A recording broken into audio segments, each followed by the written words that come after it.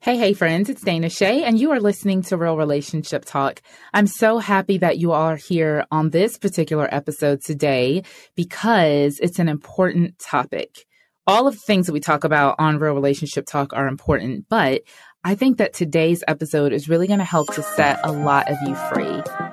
You are listening to Real Relationship Talk, a podcast helping married and pre-married couples build lasting love from above. Got problems? Let's solve them. Because real trials need real truth. Now it's time to get in the game with your relationship coach and host, Dana Shea. Have you ever faced rejection in your life?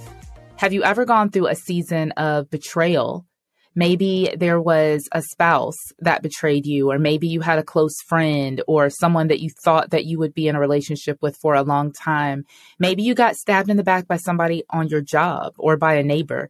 The truth of the matter is, I think that all of us at some point or another have faced rejection. And I like to say all the time that it's not what you go through, it's how you go through that determines how you will end up on the other side. So I am so excited and just really blessed to be able to introduce you all to a new friend of the podcast. Her name is Nicole Langman. And Nicole is an award-winning author. She is a speaker and she is a clinical counselor. Nicole has written a book called You Are Wanted, Reclaiming the Truth of Who You Are. And in her book, she really helps us to understand things like soul wounds and how rejection and going through different valley seasons of our life are actually God's workbench, as she says. I can't wait for you guys to hear this conversation. So please help me welcome our guest today, Nicole Langman. Well, as I mentioned in the intro, we are so excited to have with us our guest for today, Nicole Langman. And we've just been talking a little bit in the intro. Nicole is Canadian. I noticed that on her website, there was some extra letters. And I'm like, okay, she's not from the United States. So anyway, Nicole, I'm so excited that you're here and I can't wait for our conversation today. Me too. Thank you for inviting me on. And you're right. We just add a little bit of extra just to sweeten the pot a little bit in our English, taking our roots from the British, hey?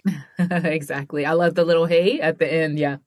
Well, Nicole, why don't you tell us a little bit about how you got started in your line of work? You're a clinical counselor, and I know that you have a ministry passion. You're an author. You're a speaker. All the things. How did you get started in specifically the topic that you are really well versed in, which is talking to people about rejection and betrayal? How did that journey start off for you?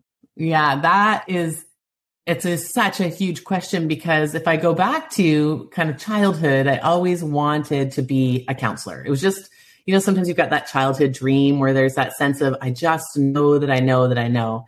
And so I pursued my schooling in social work, and I have a bachelor's and a master's degree in social work because I didn't know that social worker I could be in private practice, but it turns out I can. And so over a series of years and different kind of areas of practice, I found myself in just private practice, clinical work with individuals. So right now I work with women only. And historically over the last 20 years, I've worked with men and women and couples. But right now I find myself just really feeling pulled by God to work with women and all the beautiful things that women manage in their life and go through in their lives. We are relationship focused. We are created for relationship, but we also struggle with things like relationship issues, anxiety, and just even identity, self-esteem, boundaries, assertive communication, historical trauma. So just a variety of areas that I get to work with women. It's such a privilege for me. But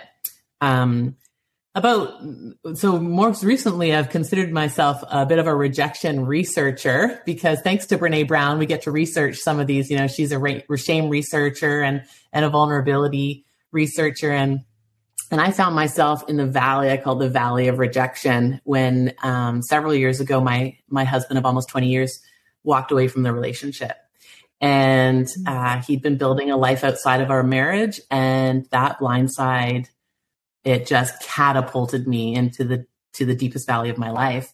And so I call that valley the valley of rejection, the valley of betrayal.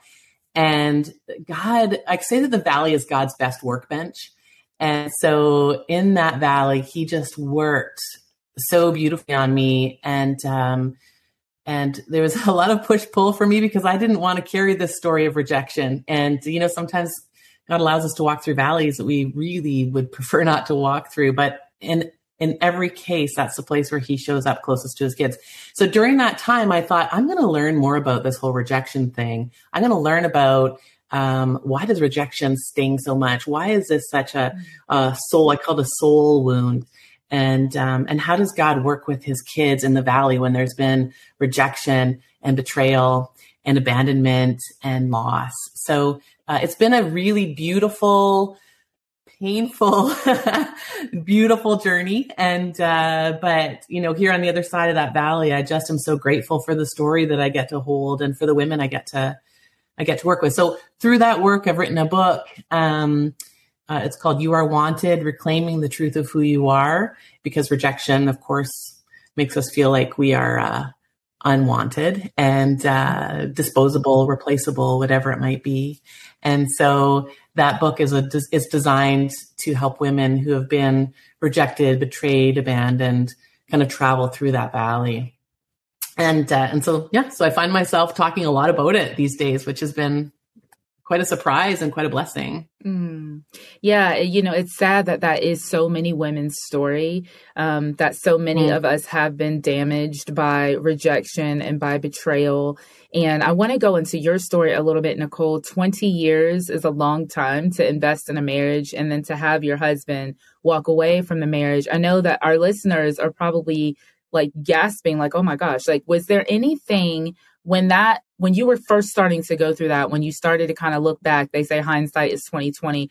Were there any signs that you saw along the way that you thought, oh man, I missed that? Yeah.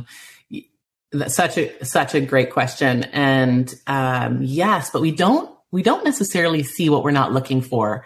And we certainly don't see what we don't want to find. So, in retrospect, yeah, there were definitely some signs and indicators along the way. And, if I can just answer that a little bit more intimately, one of the pivotal points was, I found out that he was using pornography, and that I have to speak to often when I talk to women about this, the sense of betrayal and rejection that comes along with the use of pornography. And so it hurts us at a soul level. And so that probably was a bit of a pivotal point for where I was very confused and struck by this, because we had taken a very strong stand against it. And I understood that we were, on the same page in that. And then over a period of time, there was a distancing. And, when you are married to somebody, when they're close up and when they're far away. But we also know as Christians, when sin gets involved, it definitely disconnects. And so that distancing, I found myself kind of hustling and wondering, what's this about? Like, what's happening? And as a therapist, I was reading the signs. I was looking, I was like, what to help me understand? I was asking the right questions.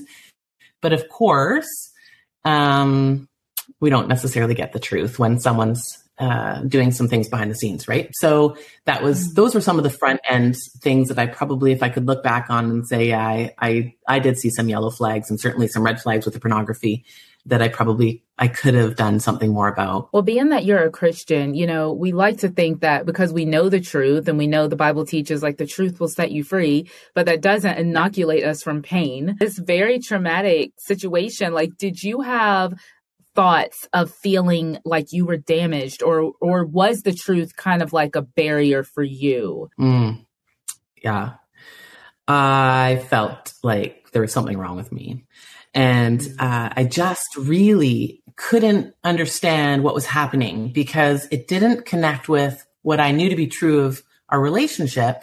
And in many ways, to be really honest, at that time as a Christian, I would have called myself a Christian, but I wouldn't have said I was walking intimately with Jesus the way that I am now, the way that the valley taught me to walk with him. I had actually put my husband on a bit of a pedestal, and I think I probably found my identity. I know I found my identity in him instead of finding my identity in the Lord. And so as a Christian, there was that sense in my spirit that something was going on that I knew wasn't okay. And yet I still really wrestled with, oh my gosh, like what is wrong with me that this would be happening in my home? And if you've got listeners out there, I just need to tell you that someone else's pornography use is not about you. It's not about inadequacies in you. It's not about shortcomings in you, whether or not you're a good enough partner or not. It's not about you. So, if I have to just be the only one to tell you that today, I just really feel like I need to say that. So definitely I own that as about me. And in retrospect, I know that it wasn't. Yeah. Wow. You keep referring to the valley and what you learned on the other side of it. And I just know that, personally, I've gone through different valley experiences in my life. And of course, none of us want them. We don't wish them, but we know that they're coming. Right. And I've just found that what God teaches you in the valley can't be learned any other way. There's no other way for it to be learned, which is the only reason that he allows us to go through. Because he's a good father. If there was another way for us to learn it, he would let us learn it that way. Do you ever wonder, what is the secret to a truly happy marriage? Maybe you find yourself looking at other couples wondering, what do they know that I don't? Well, friend, I have developed a free resource for you. It's a free audio called 7 Secrets to a Happy Marriage. These are some principles that I've learned in my own 23-year marriage that I know it's going to encourage you on your journey to having a truly happy and healthy marriage. Download your free resource today at realrelationshiptalk.com/7 secrets. That's realrelationshiptalk.com/7 secrets. Now let's get to our show. So what are some things that you learned about God through that valley experience? Oh my God. Everything you say is just woo, that is so true. You are so right. I really believe that, the valley is, like I said, God's workbench. It's the place that he saddles up closest to his kids, and he shows us who he is. And I really, even just what you're saying is so true in that, I believe he allows certain valleys for us because he either wants to grow us closer to him, which is always the truth, or he wants us to have an opportunity to have an experience that will help others learn more about him. But what I learned more than anything else is that he is a close-up, intimate God who absolutely adores his kids. The word that stood out for me at first, and I had this experience that I talk about in the valley quite a bit, and that I love words. I'm a words girl. I love words. I use a lot of them. And so I've been reciting the rejectable in my mind. It was like this spin cycle in my head. Just, you are rejectable. You're rejected. I couldn't break the spin cycle. It was awful. And one morning I woke up after a rotten night's sleep with anxiety and all the things. And I really felt him say in my heart, I felt him say, oh my goodness, Nicole, you sure love our words. Why don't you go write some down? And so I dragged my very exhausted body out to my little chair where I did my devotions every morning. And I sat down and I started to write out our words. And I started, of course, with rejected and rejectable. And then I just started writing things like rhubarb, rotten. And then the word relish stopped me in my tracks. And I write about this in my book. And I was like, okay, God, relish. Like a condiment, like what you put in potato salad. What's the big deal with relish? That's a weird word. And his words to me were, go look it up. And I look it up, and you know what relish means? It means to adore. It means to add zest to. It means to delight in. And in that moment, I thought to myself, oh my gosh, the King of the universe relishes me. He relishes me. So if the King of the universe relishes me, then no human words about me, nothing that's happened to me with another human being ever gets to trump what God says. And he says that I'm zesty. He says that I'm delightful. He adores me. And I think that was pivotal for me. That's beautiful. I love that. I'm never going to look at the word relished the same. That's so, so beautiful, right? It's I love when God does that. Oftentimes he will tell me the same, go look that word up. And you know the word, you're okay, I know what that word is. But then when you really look at the definition, you're like, oh my God, I just got a whole nother revelation. And just some other Yeah. R words. I don't know if this made your list or not, but I thought redeemed, restored, rescued, remembered, like so many of those words, because what the enemy does is he tries to use our broken parts, the broken circumstances that we experience to tell us that we're broken, that we're damaged goods, that we are somehow, like you said earlier, there's something wrong with me. And I know that there are a lot of people who are listening who have had those same thoughts. Like, there's something wrong with me. Why do I keep getting rejected by everybody? Why does every man that I've been with keep cheating on me? Why am I forgotten about? Why don't my friends reach out to me? And I'm so glad that we're talking about this, Nicole, because I think when you're in that kind of spin cycle of rejection, you feel like you're the only one. You feel like everybody else's relationship is good, and everybody else has a good marriage, and everybody else has great friendships, and I'm the only one, which furthers the whole thinking that we're damaged or that there's something wrong. So how would you recommend that somebody get out of that cycle? Yeah, it's good. You're so right. You're so right. And those words, redeemed, rescued, remember, those are my words. I love that you shared those words. They're in my book, and I had I've done some work with them. Our words, very special. Now, in terms of the rejection piece, what I've learned about rejection in my field research in the Valley was that it's actually not the rejection that hurts the most. What hurts the most is the messages that we attach to the rejection, how we interpret the rejection. So it's kind of like a cognitive behavior therapy exercise around reframing and shifting how you think about something, because rejection, it hurts on some level, but it's actually the meaning that we ascribe to the rejection. And you've said, which is exactly right, we lose comparison society where we notice everyone's highlight reels, and we believe all of the good things that are happening for them, and then we own it as though that those things aren't available to us. And so I think what I've learned, if nothing else, about rejection is that I have to be really careful about what meaning I ascribe to it, and that I don't attach too much meaning to it if there doesn't need to be meaning there. So when I was rejected by my former partner, I owned that about some inadequacy in me, or if someone unfriends me or doesn't like my post or looks like they're having a party without me, I own it of inadequacy. We can tend to own it about an inadequacy about ourselves, but if we can switch the script a little bit, right? When we can switch the script a little bit and tell ourselves a different narrative about it, it can help us feel differently about it. And then, of course, everything gets held up to, but what does God say about me? What is truth about what God says about me? Who does he say? He says I'm the object of the greatest pursuit of all time. He says I've woven together and made in his image. He says that he would gladly show up just for me one more time. He loves me that much. He values me that much. So when we kind of like hold it up against that truth, and we challenge the negative dialogue and narrative with maybe a different interpretation, that can sometimes stop that spin cycle for us. Yeah, that's so good. I love that you said that it isn't the event of rejection that hurts the most. It's how we internalize. And I think that, if you grew up in a household, for example, where that rejection narrative was sort of cemented in you, that maybe like when you had a childhood and you felt like you were rejected as a child, and then you go through a traumatic situation like this, like that could just exacerbate or even just underscore like those feelings that you already had from the time that you were a child. And, I think of in my life, for example, I didn't grow up feeling rejected per se, but I definitely grew up feeling like I was on the outside.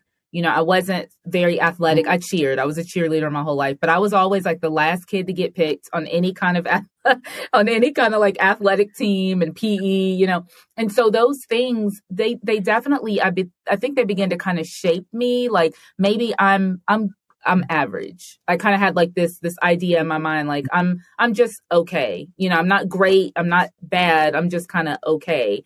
And so what I realized about myself is when I would get in friendships or, even like my first little dating relationships, I really didn't have like a whole lot of expectations of folks. I was just kind of like, if the friendship works out, okay. If it doesn't, okay. Like there wasn't a lot of hope, I guess, that this is going to be like a viable, healthy relationship.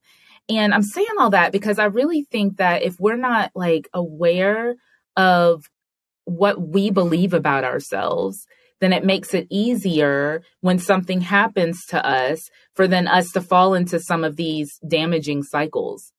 So I don't know what the question is in there. I'm just kind of like talking about like having an epiphany here on the podcast. But obviously you're a clinical counselor. So if you were talking to someone who has always kind of felt rejected, or maybe they again have, maybe like me, they just felt like they were just kind of average or okay. How can that person go from either feeling rejected or not feeling necessarily special or treasured? How can they go from feeling like that to knowing that, no, like I am actually, like you said before, the apple of God's eye, his chosen, his beloved. This is my identity in him.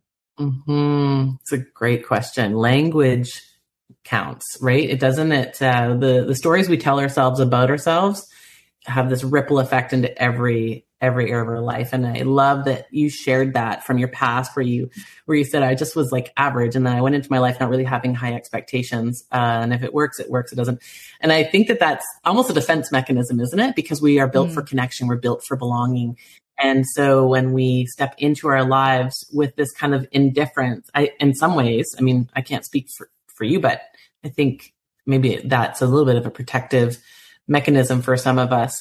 And so the story we generate is, it's okay. It's okay if this doesn't work out. Things don't work out in terms of relationships or, whatever it might be. So we often find actually that we talk about those like kind of, self-fulfilling prophecies where we actually kind of like create the thing that we most fear by maybe being apathetic in a space as a way to protect ourselves from, hoping too much in a relationship or whatever it might be. And so again, I go back to that script around what am I telling myself about myself? And that's the cognitive behavior therapist in me says, thoughts equal feelings, feelings equal behavior. So what we think informs how we feel. So we need to go back to, like the Bible says, taking every thought captive and making sure that we're thinking on things that are good and pure and true and right.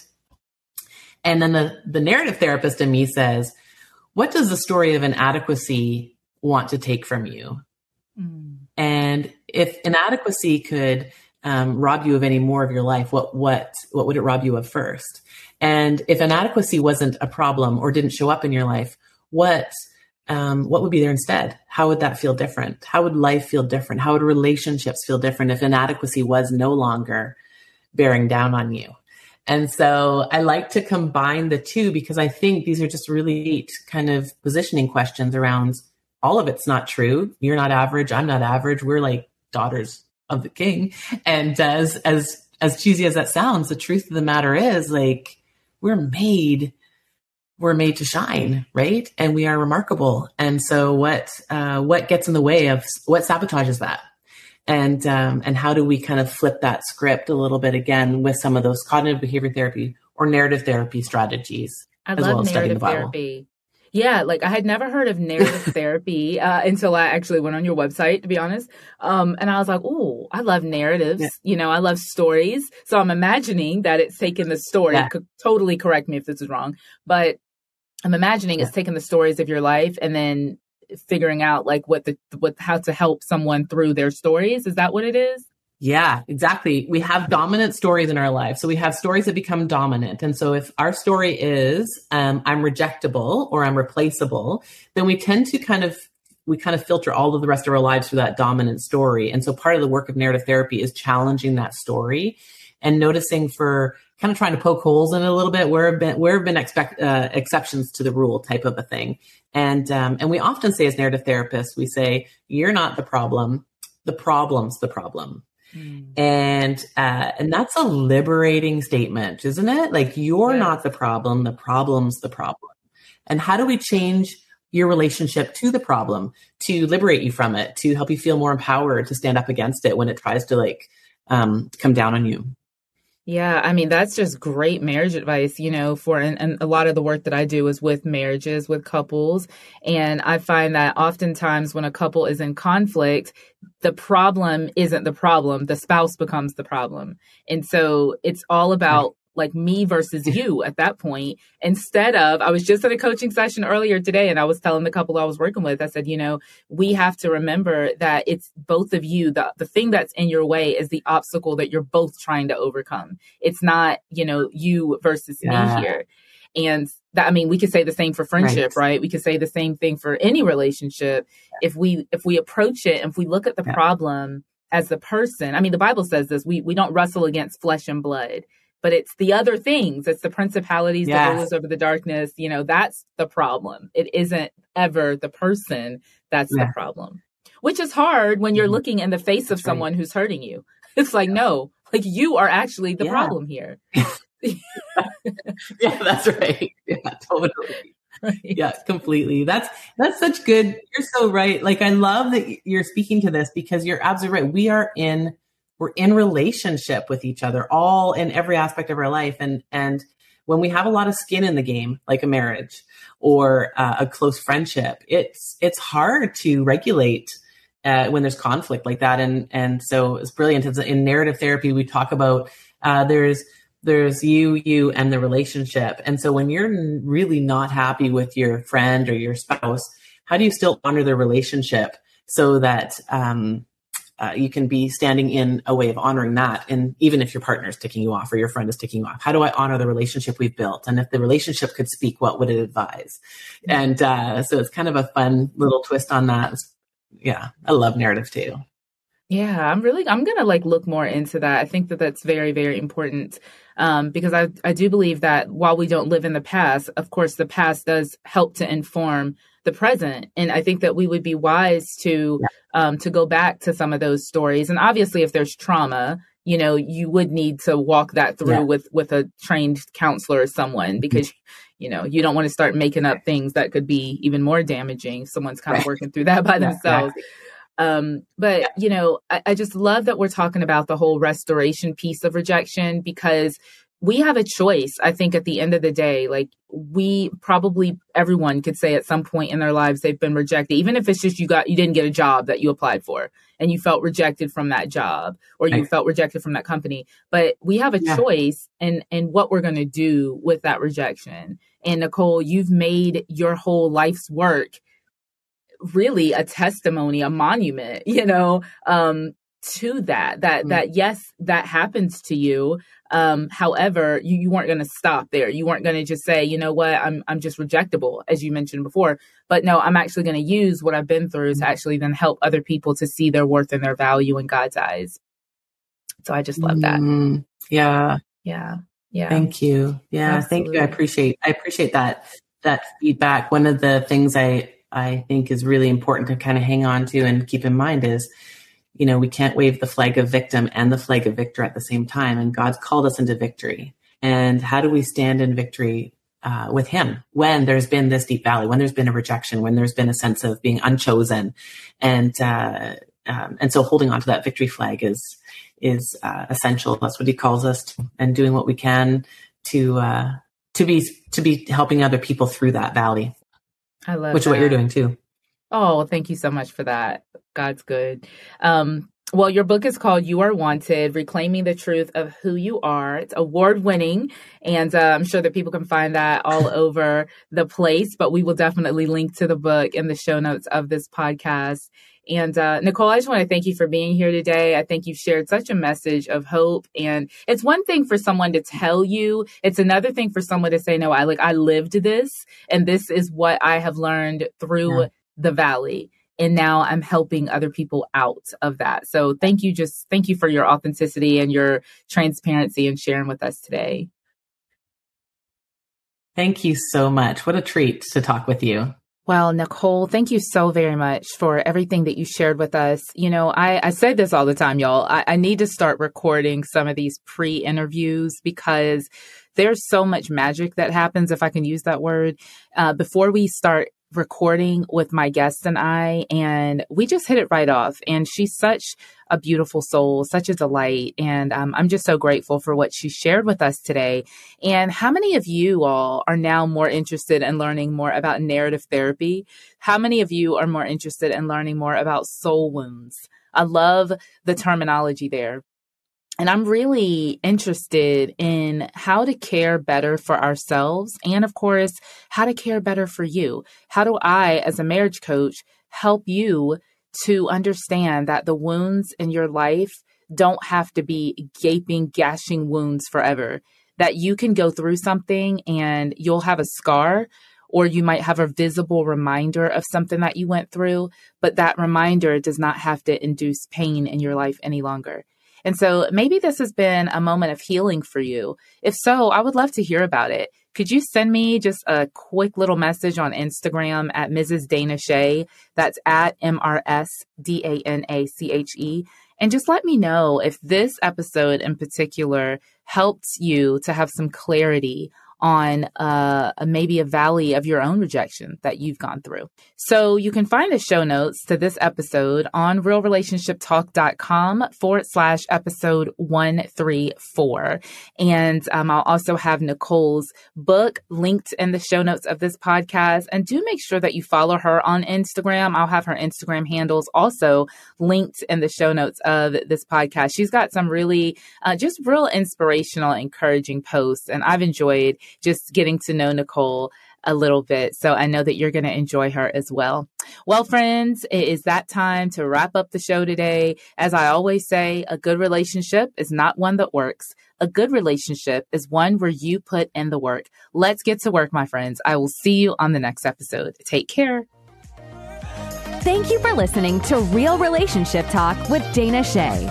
Find the show notes, helpful articles, and more relationship tips at realrelationshiptalk.com. Enjoying the show? Be sure to rate and review wherever you listen to your podcasts. And remember to subscribe. We'll see you on the next episode.